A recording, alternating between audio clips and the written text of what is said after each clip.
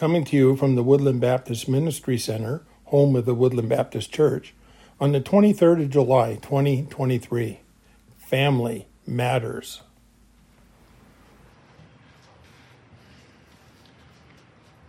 I invite you to take your Bibles and turn with me to the book of Colossians. Colossians chapter 3.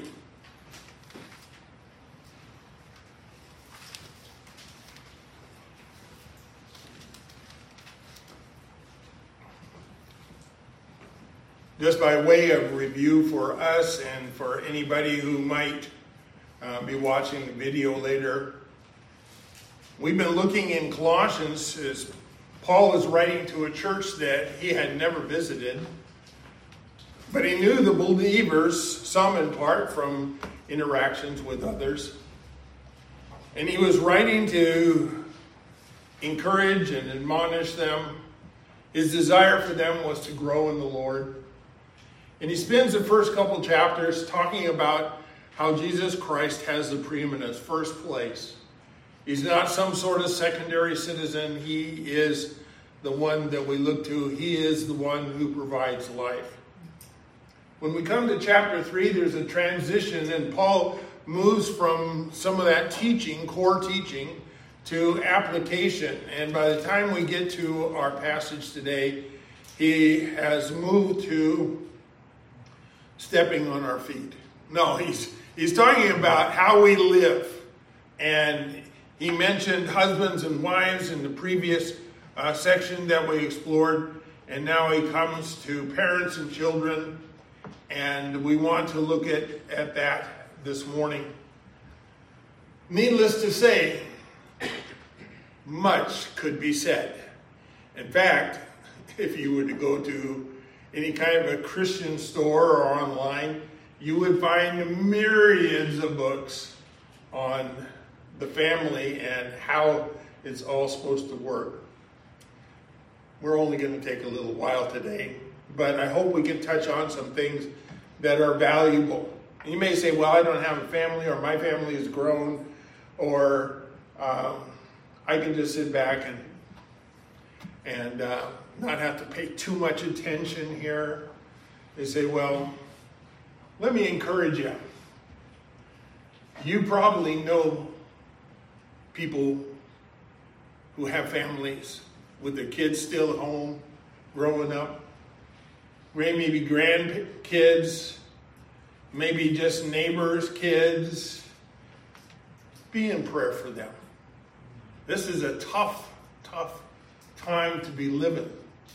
And they need all the help they can get, just like we need all the help we can get. And we'll see today that some of these admonitions don't just apply for when we're raising our kids, but when the kids are grown too. How we interact and how we deal with them have a lot to say. And Paul has just some brief words here in Colossians chapter 3 that we're going to expand on a little bit this morning. The passage that we're looking at is found in Colossians chapter 3 in verses 20 and following, all the way down to 21. Okay? Here's what he says. Children, obey your parents in everything, for this pleases the Lord. And fathers, do not provoke your children, lest they become discouraged.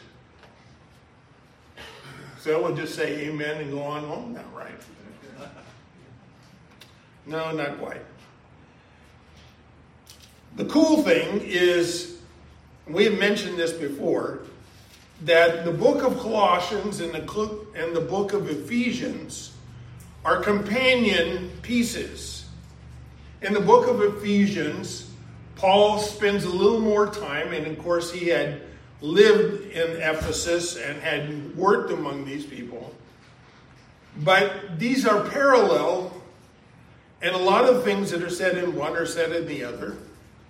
We looked at that section that says, let the word of God dwell in you richly, and then you'll speak together in psalms and hymns, spiritual songs. In Ephesians says, be not drunk with wine wherein is excess, but be filled with the Spirit.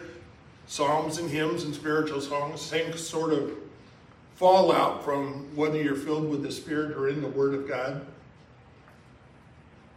And so in Ephesus, they read something different. This is what is written to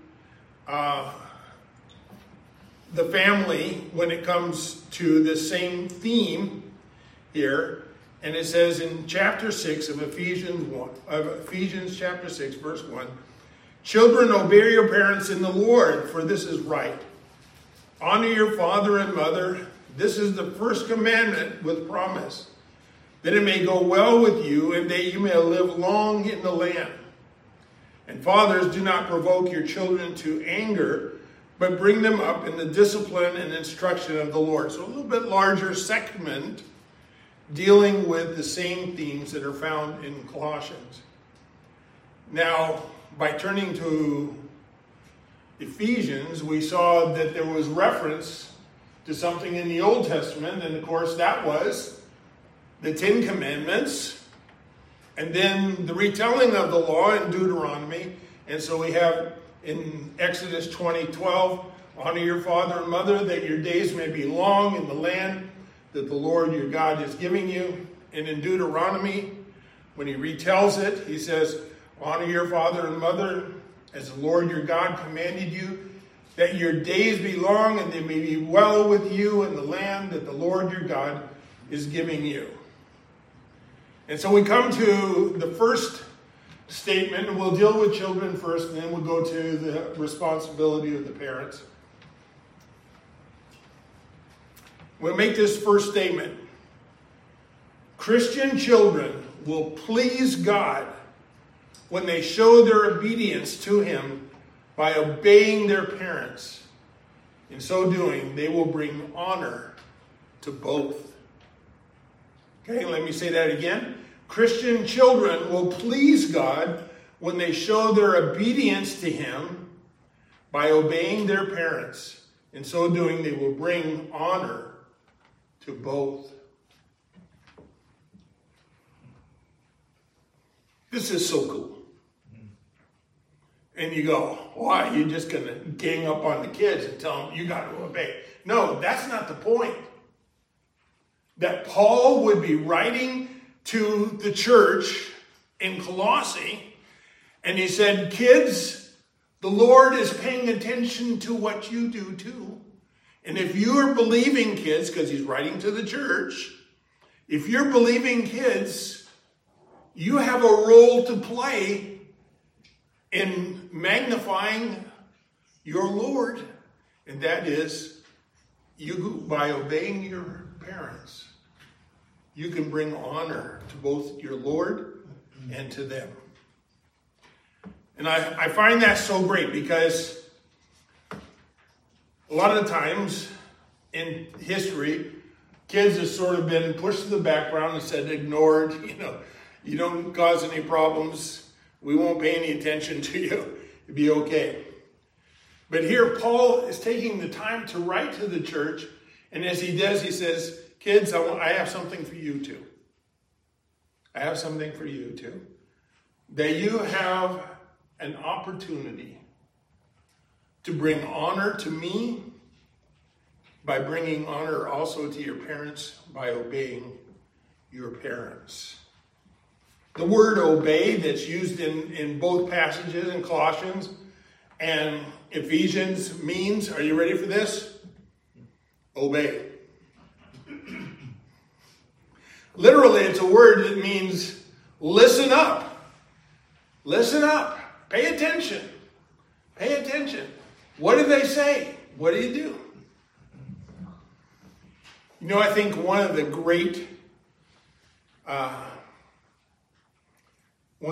things to learn for kids is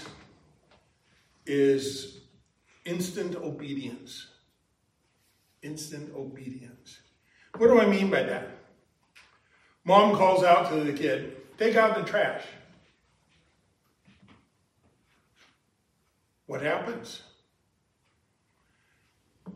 Nowadays, the kid would put down their Game Boy or whatever it is and run to go and get the trash and take it out, right?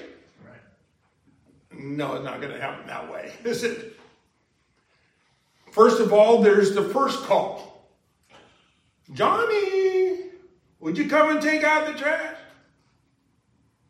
And it just sort of echoes in the home. Johnny, I know you heard me. Would you come and take out the trash? Well, Dad, Mom doesn't mean it really yet. Johnny, get in here. Take out the trash. Well, she's getting closer to the point where I need to obey. What Apostle Paul is saying, don't be like that. Don't be like that. If Mom and Dad ask you to do something, do it. Do it now. Okay? Follow in and say, what'd you say? Okay, I'll do it. And you say, well, Pastor Tim, wouldn't that just lead to child slavery, telling kids they got to do this and got to do that, and you can boss them around, and pretty soon when they get old enough, big enough, they'll be rebellious because they won't want to be told what to do and what. They said they could, but we're not talking to ordinary kids. We're talking to Christians. We're talking to kids who have put their trust in Jesus. And God says, you want to honor me? He said, then you need to obey your parents. When you obey your parents, you honor both of us.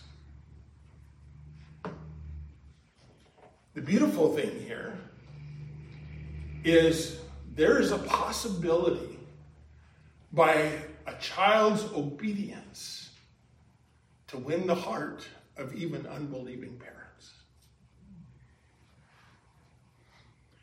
Which is not the way that I think is optimal, but it is a possibility. Why? Because here you have a child in the home who is listening to the Lord and saying, Lord, what do you want from me? And the Lord says, what I want you to do is honor your parents by obeying them. You say, well, what about outlandish things that they may ask me to do and things that are wrong to do? If they tell me to steal when we go into the grocery store, we're not talking about that. We're talking about most of the things that a parent will ask may not be comfortable for the child because they'd be rather doing their own thing. But you say, I can do that. And the question is, what kind of heart do they have when they do that? Is it a heart of rebellion? Oh, man, I'm right in the middle of this game. Or if you're a reader, I'm right in the middle of the book. When I finish this chapter, I'll get to it. Or is it, yes, Mom, yes, Dad, hop up and go. You may say, well, Pastor,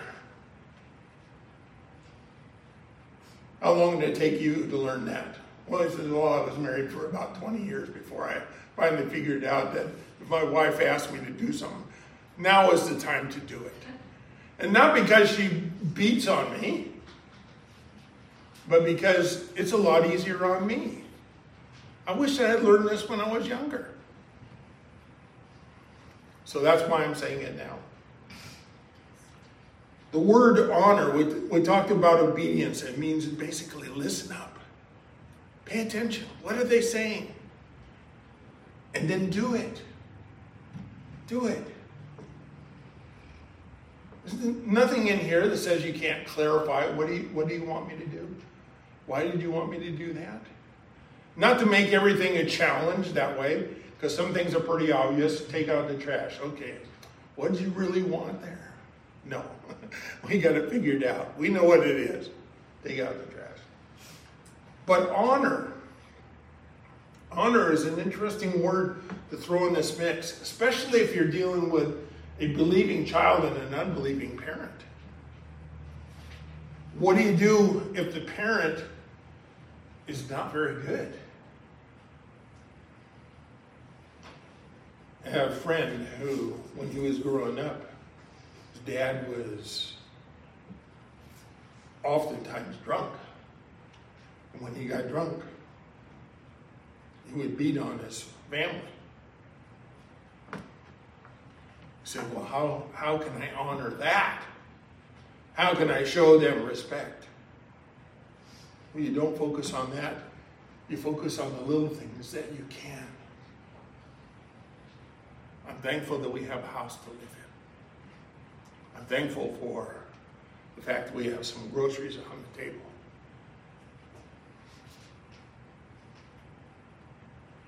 And if dad or mom have shown you any kind of care and concern, highlight that. Put a yellow marker through that and say, I really appreciate what you've done. You're a good mom or a good dad when you do that. I appreciate that so much. A lot of times we use it as an excuse. Well, they're not very good, so I don't have to treat them well. And this whole passage speaks right against that. It says, no, you focus on obedience, you focus on honor, and you do this as unto the Lord. And guess what will happen? Your family will be blessed by having you in it.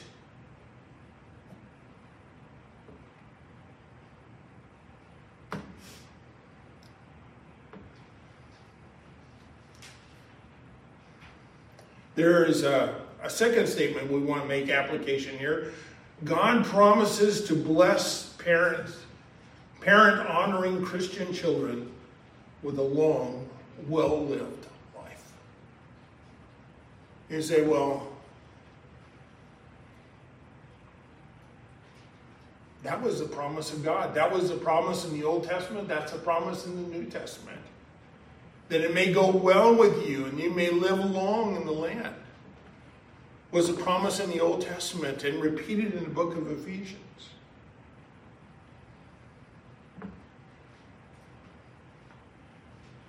And you say, well, is that all the time true? No, because a life could be cut off for different reasons. Accident or something, maybe not live. But it was a good life.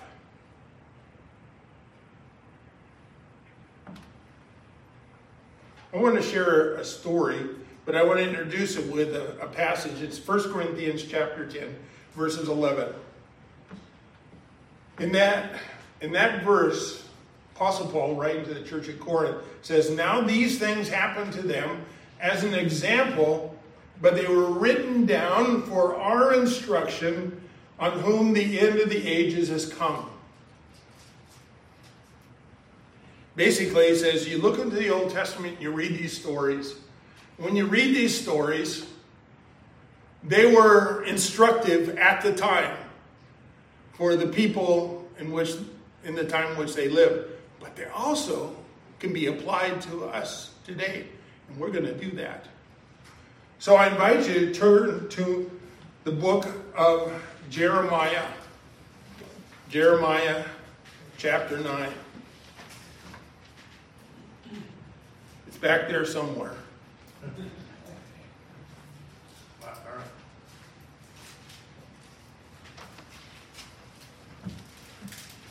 Jeremiah chapter 9.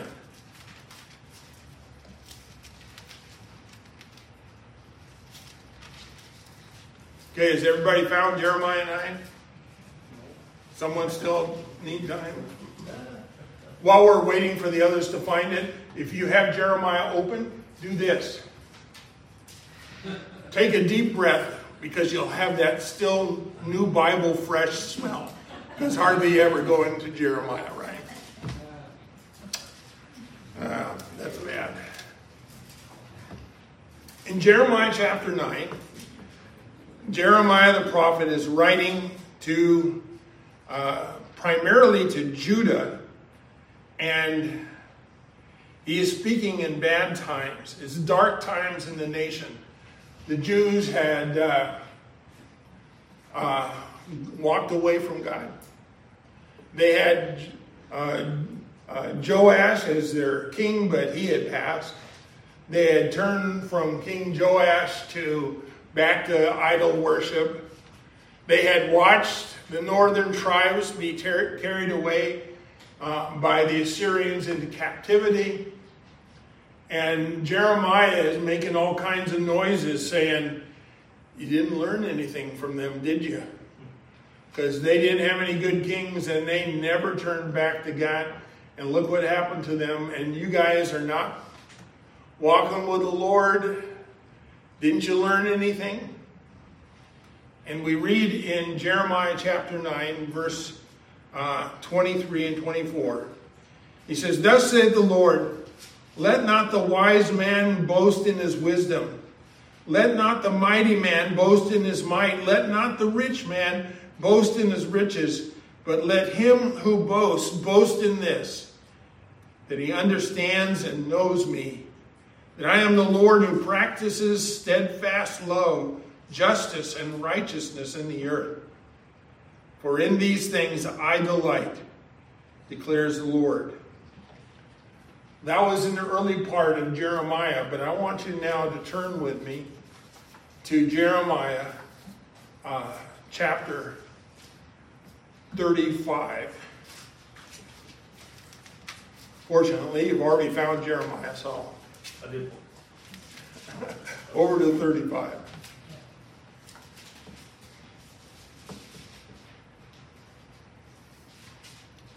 And we're going to be introduced to a group called the Rechabites. And in 1 Chronicles chapter 2 and verse 55, they're identified as a Midianite-ish tribe. They were a traveling tribe. They come into the land of Palestine. They were Gentiles. They were nomadic. They didn't settle down in cities. And they moved around. And the principal dad of the family, let's see his name here. Let me get it for you.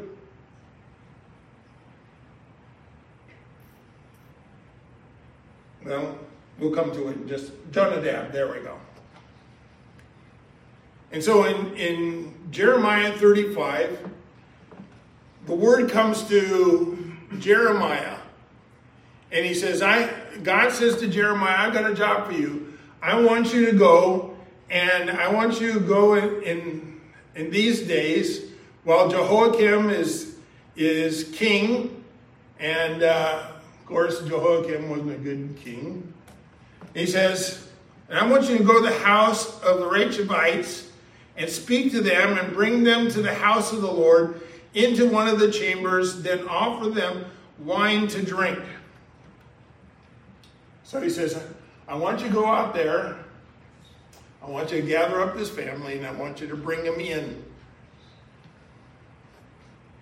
When they come into the temple area, I want you to take them over and offer them some wine to drink. That's what you're supposed to do. Jeremiah goes and gathers them up. And we see their response a little bit further down in the passage.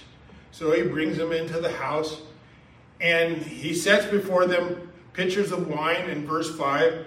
And in verse 6, we read their response. Verse 6. But they answered, we will drink no wine. For Jonadab, the son of Rechab, our father, commanded us, you shall not drink of wine, neither you nor your sons forever. You shall not build a house, you shall not sow seed, you shall not plant or have a vineyard, but you shall live in tents all your day, that you may live many days in the land where you sojourn. Now, who were these people? Like I said, they were Gentiles and Midianites, but they had decided to follow the living God in Israel. And so they were sojourning in the land. They were probably sheep herders, herdsmen, because they were people who traveled around. And in some places in Israel, there's not a lot of green, so you got to move around if you're going to keep those animals fed. They weren't raising crops. They weren't doing that. They weren't building homes. But Dad said, I don't want you guys to be drinkers either. And so when Jeremiah brings them in under the direction of the Lord and says, here, drink, they go, we can't do it. And listen to what it says in verse 8. We have obeyed the voice of Jonadab, the son of Rechab, our father, in all that he has commanded us, to drink no wine all of our days, ourselves, our wives, our sons, our daughters, and not to build houses to dwell in. We have no vineyards or seed or field. We have not, but we have lived in tents and have obeyed and done all that Jonadab, our father, commanded us. He says the only reason you found us in Jerusalem was because the Babylonians are knocking at the door, and this is a safe, secure place. But otherwise, we'd be outside the city walls, and we'd be on the road. So what was going on here? Dad says, I don't want you to settle down, don't want you to build any houses. But he added something that wasn't in the law of God. He says, I don't want you to be drinkers either. And so now the family comes in and they go, ever since Grandpa has said that, we have kept what he has said. We have obeyed what he has said. Now, who were these? These were Gentiles. And they were doing what the law said when it says, children, obey your parents. And they said, that's what Dad said. That's what we're doing.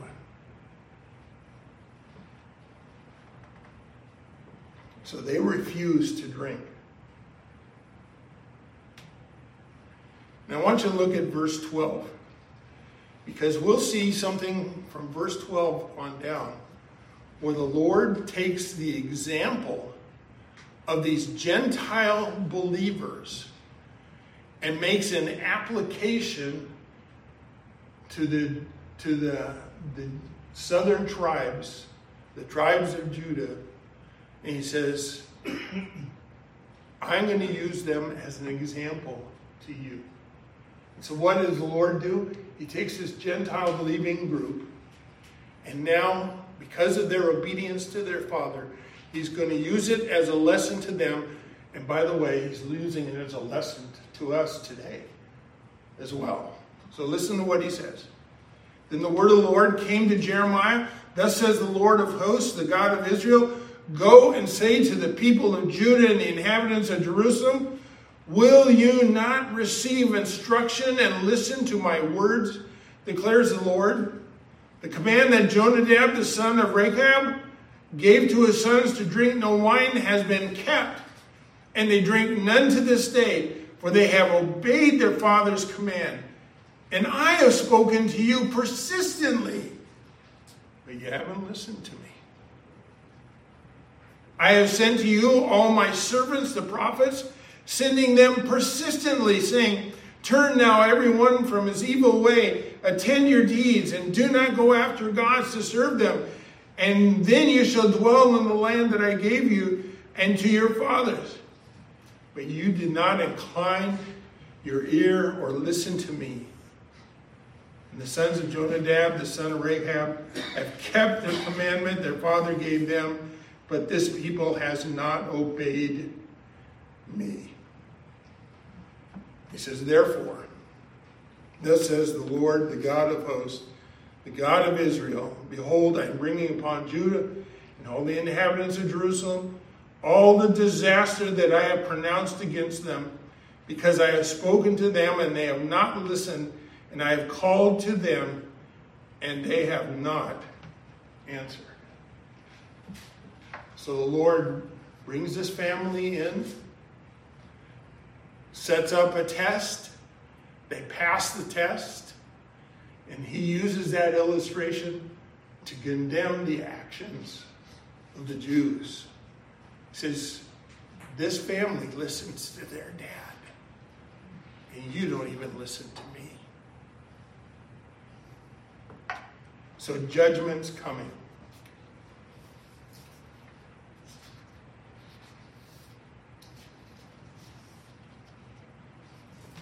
Oh, by the way, there's an epilogue. It's found in verse 18. But to the house of the Rechabites, Jeremiah said, Thus said the Lord of hosts, the God of Israel, because you obeyed the command of Jonadab, your father, and kept all his precepts, and done all he has commanded you, therefore, thus says the Lord of hosts, the God of Israel. When it says Lord of hosts, it has a picture of a mighty army behind him. And he says, this says the powerful God, I'm going to do something for them. The God of Israel, Jonadab, the son of Rehab, shall never lack a man to stand before me.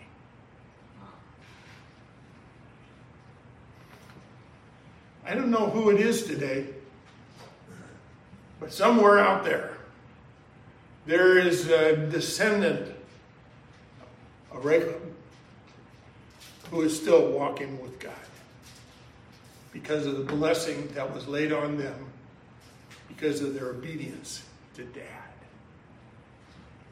Can you say that there is a profound effect for obedience of a child to his parents? Wow.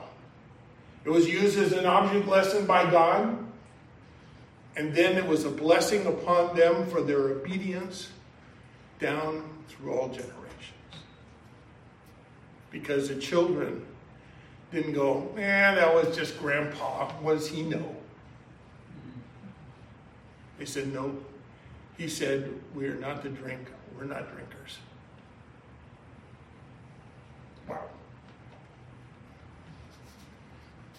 Can a child influence a family? Absolutely. These children did. Did they bring honor to Jonadab and his family? Oh, yeah. Recorded in God's word for us. So now I want to turn the attention to the other verse in our passage today. This one having to do with fathers. It says, fathers, don't provoke your children lest they become discouraged. In Ephesians, the parallel passage is, fathers, don't provoke your children to anger. Bring them up in the discipline and instruction of the Lord. So we have a couple principles here. First one, Christian fathers are to be the visible representation of the invisible God to their children. You say, well, are all dads this way? No, but he's addressing Christian dads here. And he says, this is what you need to do. By the way, the commandment for the children was a commandment. Obey. And the commandment here to the father is to nurture his children and don't provoke them to anger. You know, it's no accident that earthly fathers and our Heavenly Father have the same title. He says, how many of you have seen the Heavenly Father?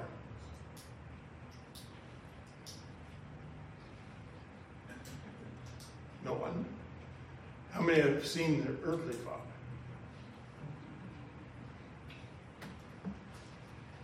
Paul's writing to the Christians and the dads, and he says, they're looking at you, Dad, and they should be seeing my Heavenly Father. When they look at you, they ought to see him.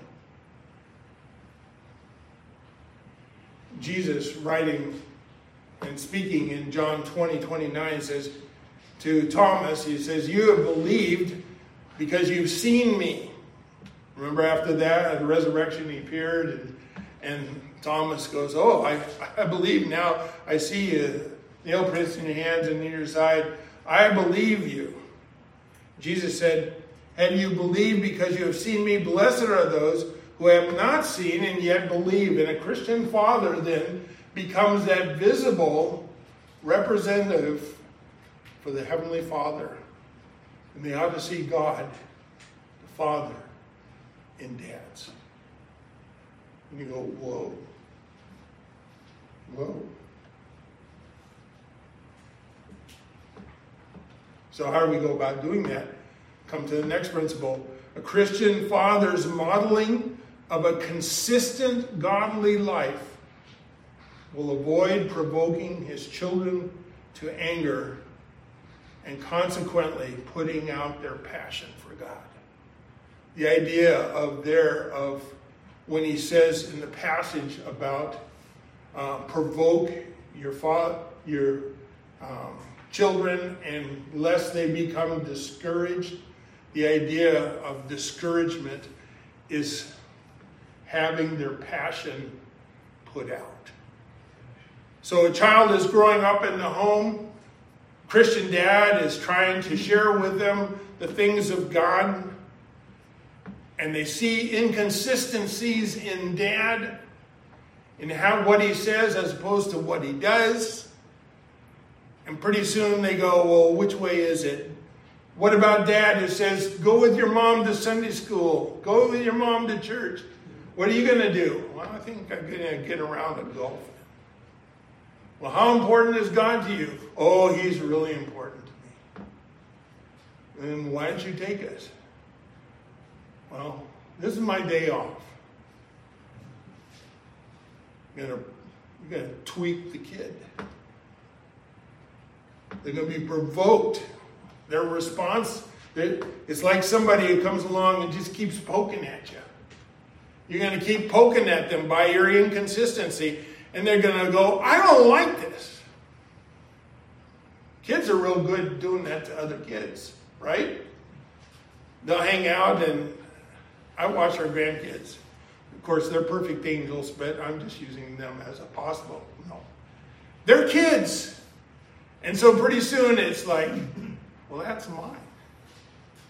Well, no, it's not. It's mine. No, it's mine. Or they're sitting on the couch. You're sitting on my spot.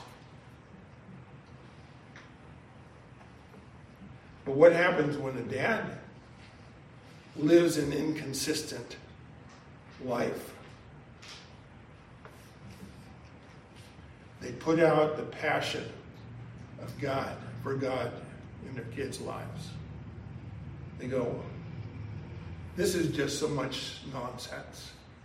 This is so much just talk. This isn't really how it should be. So we come to the next principle. Christian father has a responsibility of nurturing his children in the Lord by positive instruction and gentle correction. Think in terms of a gardener, because the word that's used in Ephesians when it says bring up a child is the idea of nurture a child. And it's a picture of a gardener who is going to plant his garden. Well, what positive things is he going to do? Well, he knows that every plant is different. Are kids all alike in the family? No, they're different. He says, but he knows the difference between them. He's paying attention to what that particular plant likes and doesn't like. He's going to be, first of all, loosening the soil. He'll want this to be plant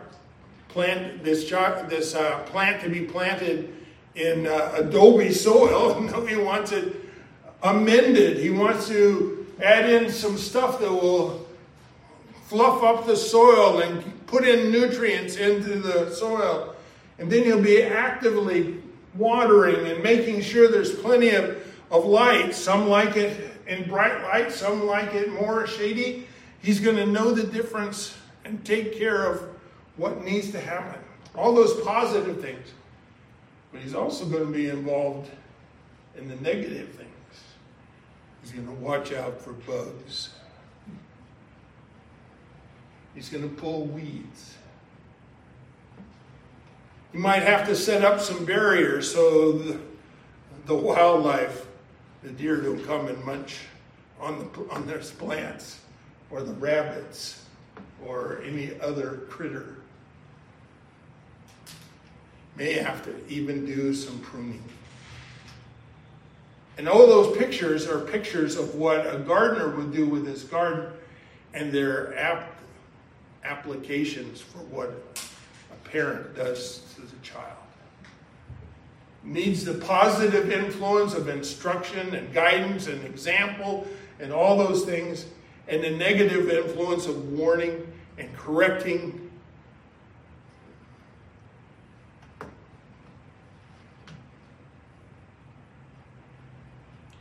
Sometimes you need a dad to say, by example, we talked about modeling consistent godly life. Does dad have a cool head? Is he the one that diffuses situations? Does he know how to de-escalate situations? I was sharing in Sunday school, a guy shared with me, he says, you don't go to stupid places with stupid people at stupid times and do stupid things. And if you warn your kids, that would be wise. I gave the illustration in Sunday school.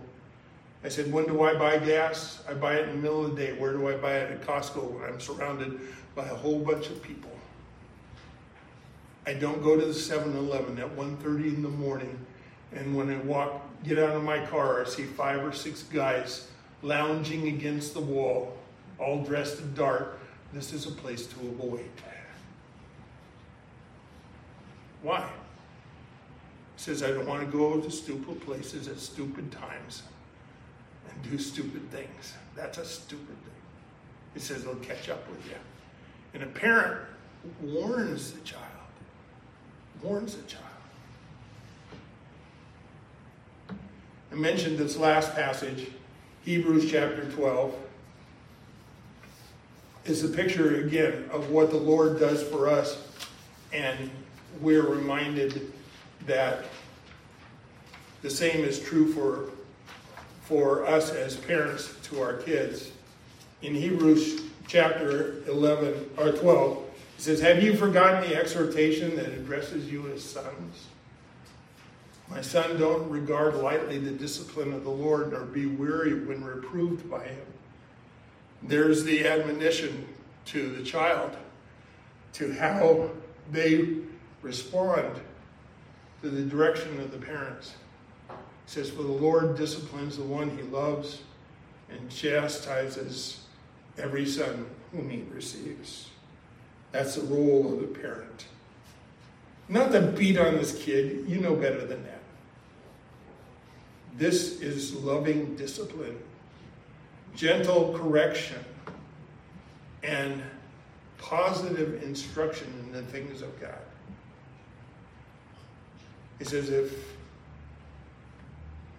says, for discipline that you have endured, God is treating you as son. What son is there when the father doesn't discipline? Well, anymore, plenty.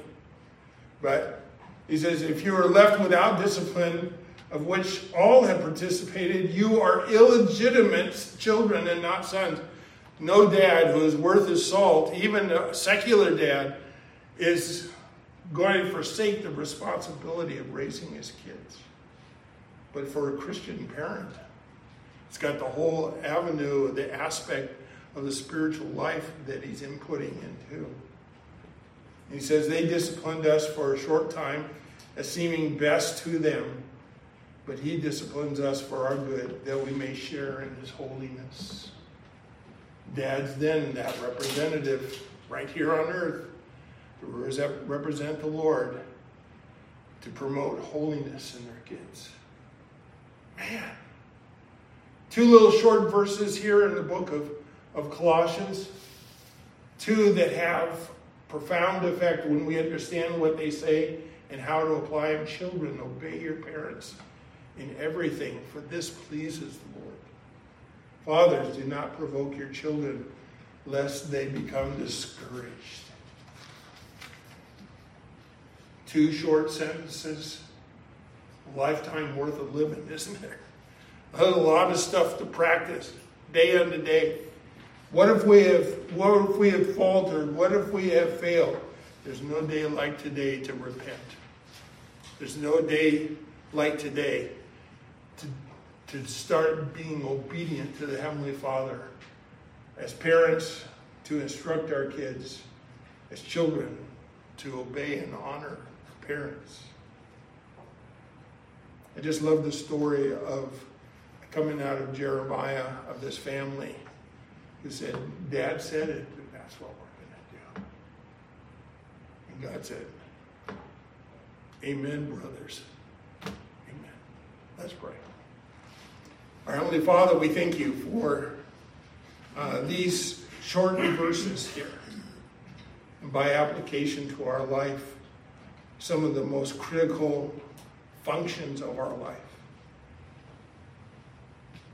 As Jeremiah said, it's not about being wise in earthly wisdom. It's not about being rich. It's not about being powerful.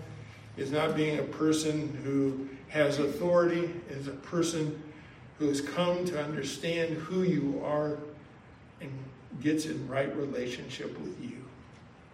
Is critical.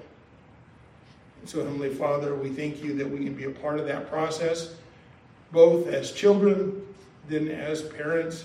You give us opportunity to be parents and to pray for others who are faced with the same kind of tasks, that we might support them, love them, encourage them, build into them the same kind of values, and we will all profit.